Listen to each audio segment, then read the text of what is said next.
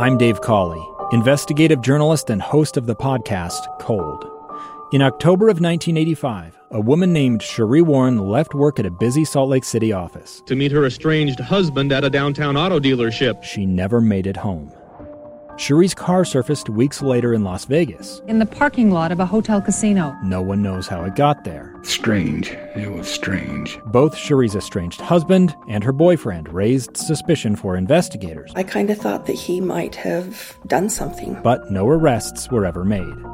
In Cold Season 3, we dig into double lives, make new connections in the case, and examine the difficulty raised by reasonable doubt. We want answers just as much as anyone else. They have creeps like that now too, so nothing's changed. That's the new Cold Season 3, The Search for Cherie, now available anywhere you get your podcasts. This is Live Mike with Lee Lonsberry. Lee Lonsberry. Welcome back to Live Mike. I'm Lee Lonsberry. Huge news in the world of coronavirus eradication. Hopefully we someday will be able to boast of that. Vaccines making their way around the country today after that emergency use authorization handed down by the FDA just this past Friday. Shamelessly, let me invite you to make your way over to my Facebook page, Lee Lonsberry. You'll see the Live Mic logo up in the corner. On my page here today, I have posted that letter. Now, it's long. It's 9 pages long, a lot of footnotes. It walks through the chemical makeup of the vaccine.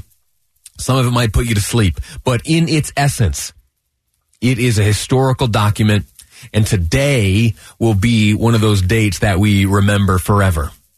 The day the vaccine started making its way into the arms of Americans. And that document, the one you can read in its entirety, and I invite you to do so on my Facebook page right now, is the letter that made it all possible. The process is important. Making sure that things happen in their proper order, that's very important. And proper order and process come into play in this next story we will cover here, and that is that today is the date that electors, those members of the Electoral College throughout the country, are casting their votes for the president. You know, you and I, we vote for the president, but kinda, not directly. We are voting for electors. Each respective state legislature has a system set up to determine the votes cast by the electors. We can get into faithless versus non-faithless electorals another day. The Supreme Court's been pretty clear on that. Anyway, it is the electors who today at the respective state capitals around the country are casting their ballots. And if you were a fan of following the election tallies as they trickled in after this past election day, here's another opportunity for you. As the day has gone on, various states throughout the country have submitted their ballots. And how that works, it's kind of interesting.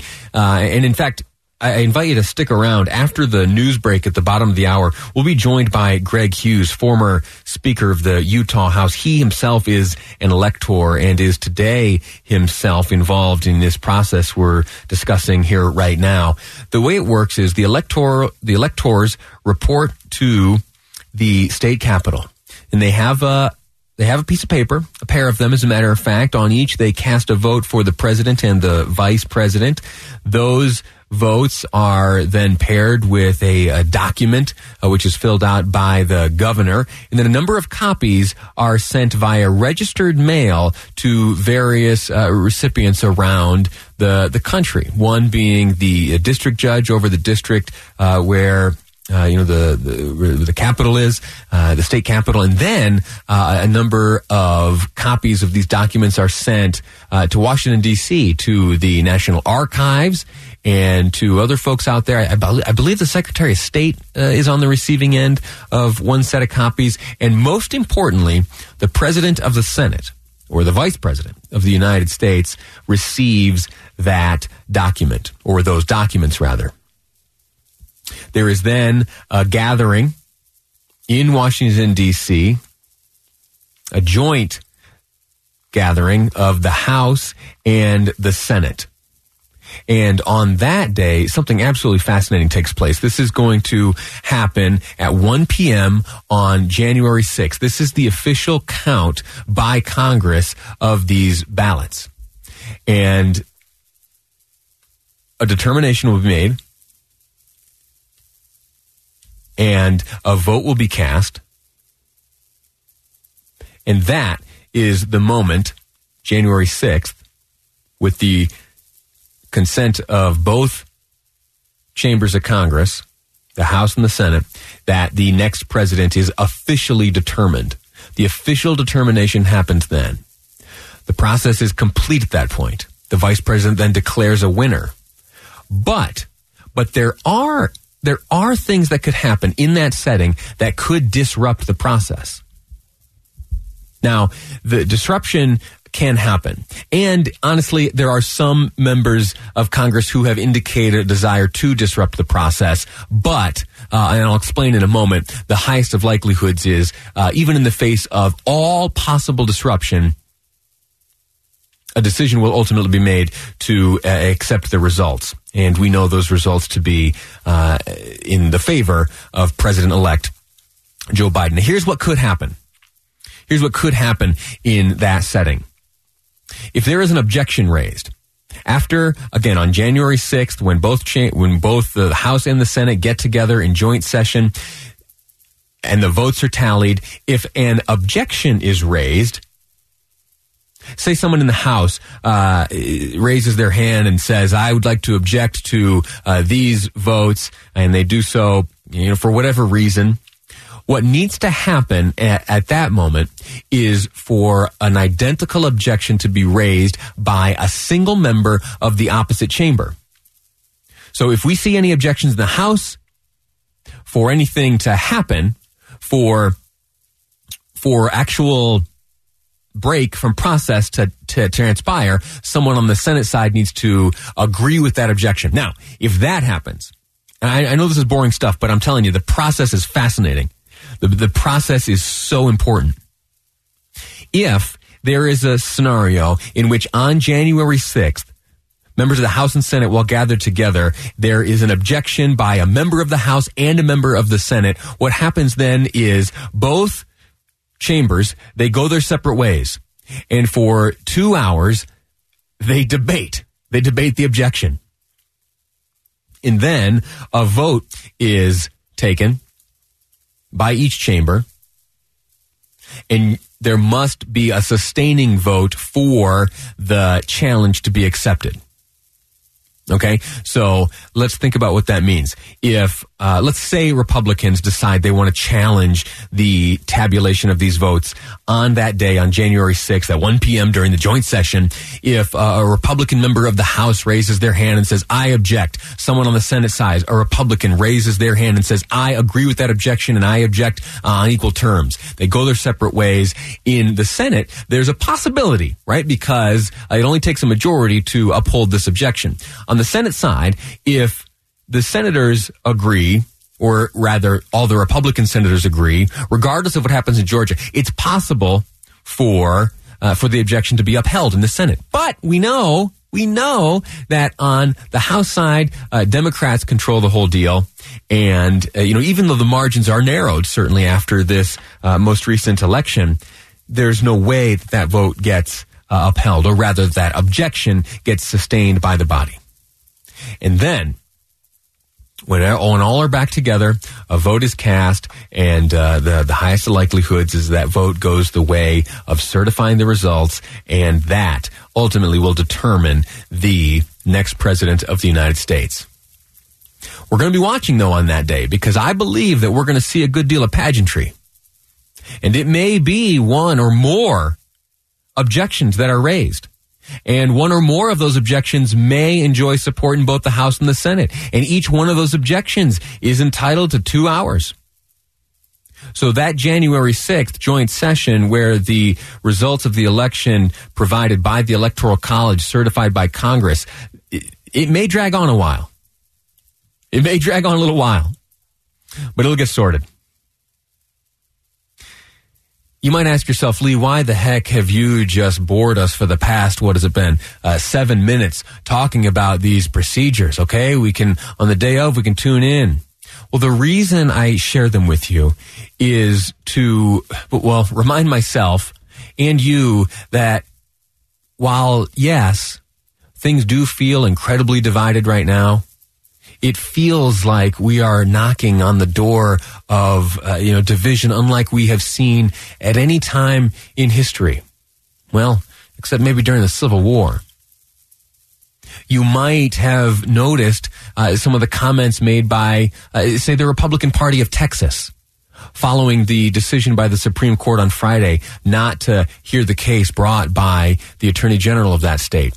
The party leaders in Texas said that they talked in terms of secession and rebelling, and that those states that were in agreement when it came to the claims made by Texas in that attempted lawsuit, that maybe those states should band together. Those are scary words. Those are scary ideas, and it's scary innuendo.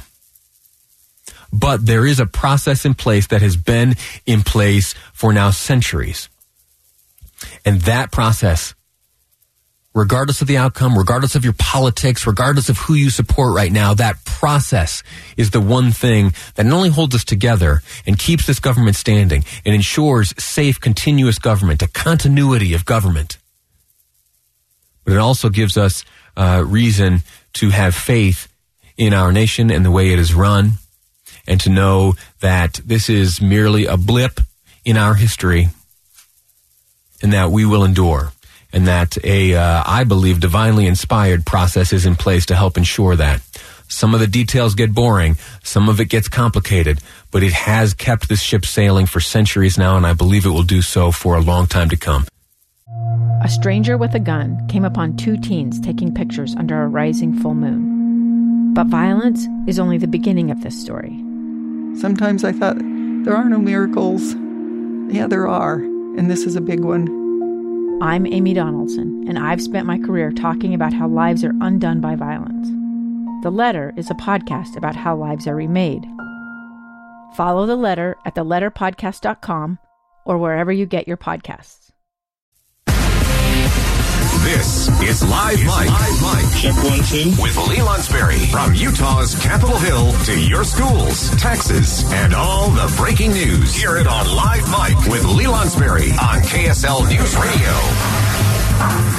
Welcome back to Live Mike. I'm Lee Lonsberry. Today is the day electors around this great nation cast their vote. As members of the Electoral College, they are gathering in their respective state capitals throughout this country. They are filling out their vote slips, submitting them, and ultimately via registered mail, I recently learned, all of them via registered mail will be sent to their respective destinations, including President of the Senate, that is Vice President of the United States, where the Congress in a joint session will take up its important work of certifying the results of the Electoral College vote on January 6th at 1 p.m. That is when these results will become final. And so let's take it back here to Utah. And joining me on the line to talk a bit about this process I've explained to you is so important is Greg Hughes, former Speaker of the Utah House and an elector here in the great state of Utah. Mr. Hughes, sir, how are you? Good. How are you, Lee? I'm well. I'm grateful to you for being on the line with us. You and your fellow electors have done your Electoral College work. You have fulfilled the responsibility you have carried since becoming selected as an elector. What have you done here today? So I've never been an elector before, but I'm aware of the process. I've watched it. It's a moment in history. Our Constitution, I think it's, as you see our presidential elections play out, it's a way, I think it's an incredible way to make sure that every state has its voice and its votes cast and considered, in a meaningful way through the Electoral College. And so, Utah has 4 members of Congress and then 2 U.S. senators. So each state has the total number of members of Congress and senators in their state, and that's how you get to your elector pool. So we have 6, and we went to the state capitol today, and we began the ceremony at noon. It's not a long one. There were a couple a couple ballots you have to fill out. It is not a secret ballot. You not only are you there to represent the person of the party that elected you. So our state convention elected or voted for electors.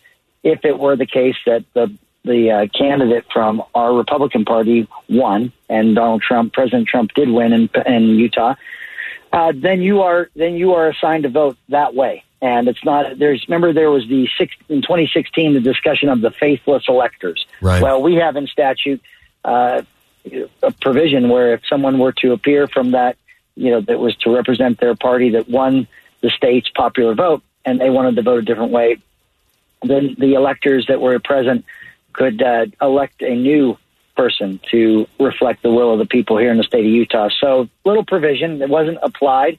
There were no faithless electors in the room, and so we voted on the ballot. We voted for President Trump, and then signed at the bottom, and then we voted for Vice President Pence and signed at the bottom, and then there was a collective signature sheet that we signed, and that will go into our National Archives. And I learned recently that from now on, you'll be able to go. There's a link in the National Archives that you can go and see the people that have voted as electors in our state for each presidential candidate that the state's popular vote selected. So it's historic. It's a historic moment, and it was an honor to be a part of that today. Outstanding. Who decides they would like to become an elector? What's the process like? You mentioned it was at state convention. The vote is cast and the decision is made there. But talk to me more about the process of becoming an elector. Yeah, it's a great question, and it's not. I don't think it's widely known. The way we do it in the state of Utah is that each party that would have a candidate to consider for president of the United States on the ballot, that respective party would have electors that would be attached to their candidacy.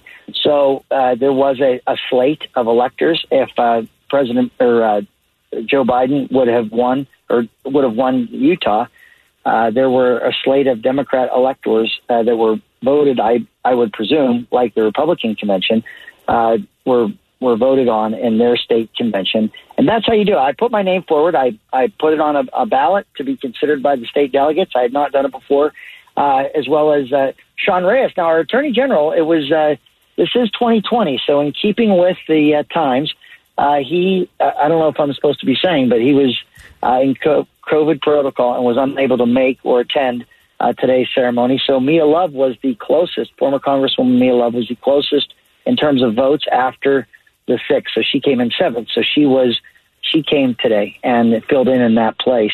But those are voted on by our state delegates in the state convention this last in 2020 here, and that's how they choose their electors. And so because President Trump won, the Republican slate of electors came today to cast their vote. Absolutely fascinating. I had no idea. I presumed that Attorney General Reyes was there, but for whatever reason, unable to participate, and so it fell to the 7th most vote getter, and that was Mia Love to cast. And yes. So it'll be Mia Love's name, as you mentioned, which will endure in the National Archives and have cast one of Utah's 6 Electoral College votes for President Trump and Vice President Pence. Fascinating stuff. Absolutely fascinating. Yeah. So. Let me ask you this much. What you have participated in is an intense and very important part of the process. It is something that has happened so many times in history. Every time there is a presidential election, there are electors who are casting votes just like you. This process is integral to the election of a president.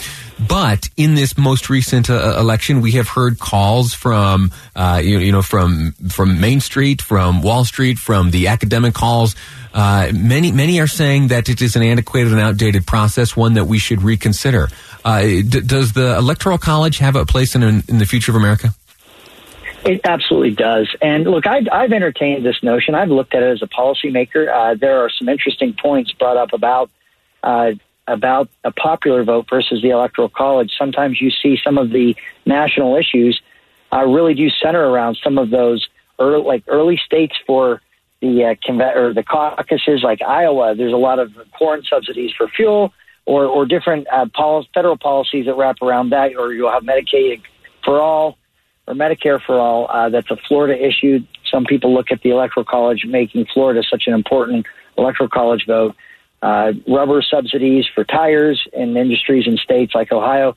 So there's been an argument that the Electoral College may reflect specific states' issues at the expense of other states. However, in staring at this, what I think you would ultimately get in just a raw national popular vote, which the popular vote typically tracks the Electoral College. It's not every single time, but it's close. But what you get in the Electoral College is it's some degree of safeguards against Los Angeles and New York City deciding every president from this day forward, or whatever those major metropolitan cities would be, less than a half dozen, that could really drive elections from here going forward as you see such a concentration of population. We have, I think Los Angeles County, Lee, as a population is larger than many states. And so that's disconcerting when you look at how the population is represented in our country. And so I think every state these are sovereign states, 50 states that came together in a union. And I think it would be unconstitutional, but I think it would be a terrible loss to lose the specific voice and vote of every state in the union. I think it's an important provision. I agree with you there, and I think that coming to that realization, or at least holding that view, is very dependent on doing homework and study and looking at the distribution of where folks live here in this great country. As you mentioned, the high concentrations in some of the larger cities could throw things out of whack in terms of representation. And while folks may look at popular vote and say that ought to be it, that's the will of the country, it is more complicated than that. And you've explained it. It really is, and so I do think it's an incredibly representative process, to have the Electoral College. But here's an interesting: if people didn't want it, every state by statute gets to decide how those electors will vote for president. So you could have it be that a state's legislature decides we want. This was actually an example that was sent on a social media thread that was sent to me that I thought was interesting and true. You could assign Utah's 6 electors to the person who eats the most ice cream in 30 minutes. You could do it. It would be constitutional. The legislature could say that's how. We don't want to do it by our state's popular vote. The legislature decides what the conditions are to qualify to get the votes of those electors. So if you wanted a national popular vote, and there's a movement that's going on, and this is where these issues were given to me, and I really did study this closely. You could have an interstate compacts where legislatures decide or agree that they would cast their ballots for the candidate that receives the most votes nationally in a popular vote. And so even through the Electoral College, if you wanted it to be just the raw national popular vote, the Electoral College, the way that process is laid out and the power it gives states and their legislatures, you could do it that way if those legislative bodies decided that's how they want to do it. And isn't that great that every state would have its own? It would be the gatekeeper. It would decide whether it wants to commit its electors that way. Yeah. And so it's an incredible process. It's why I do think our Constitution is an incredible document, and look, we're not in rare air. We're not in times, even though this is 2020 and times feel a bit crazy. We've had all the issues that I think the Electoral College contemplates, and even if the Electoral College's votes fail to convey the will of the people or the will of those states that send their votes, we have had moments, and I think 3 times, where the president was ultimately decided by the House of Representatives, U.S. House of Representatives, that has a vote per state, each delegation.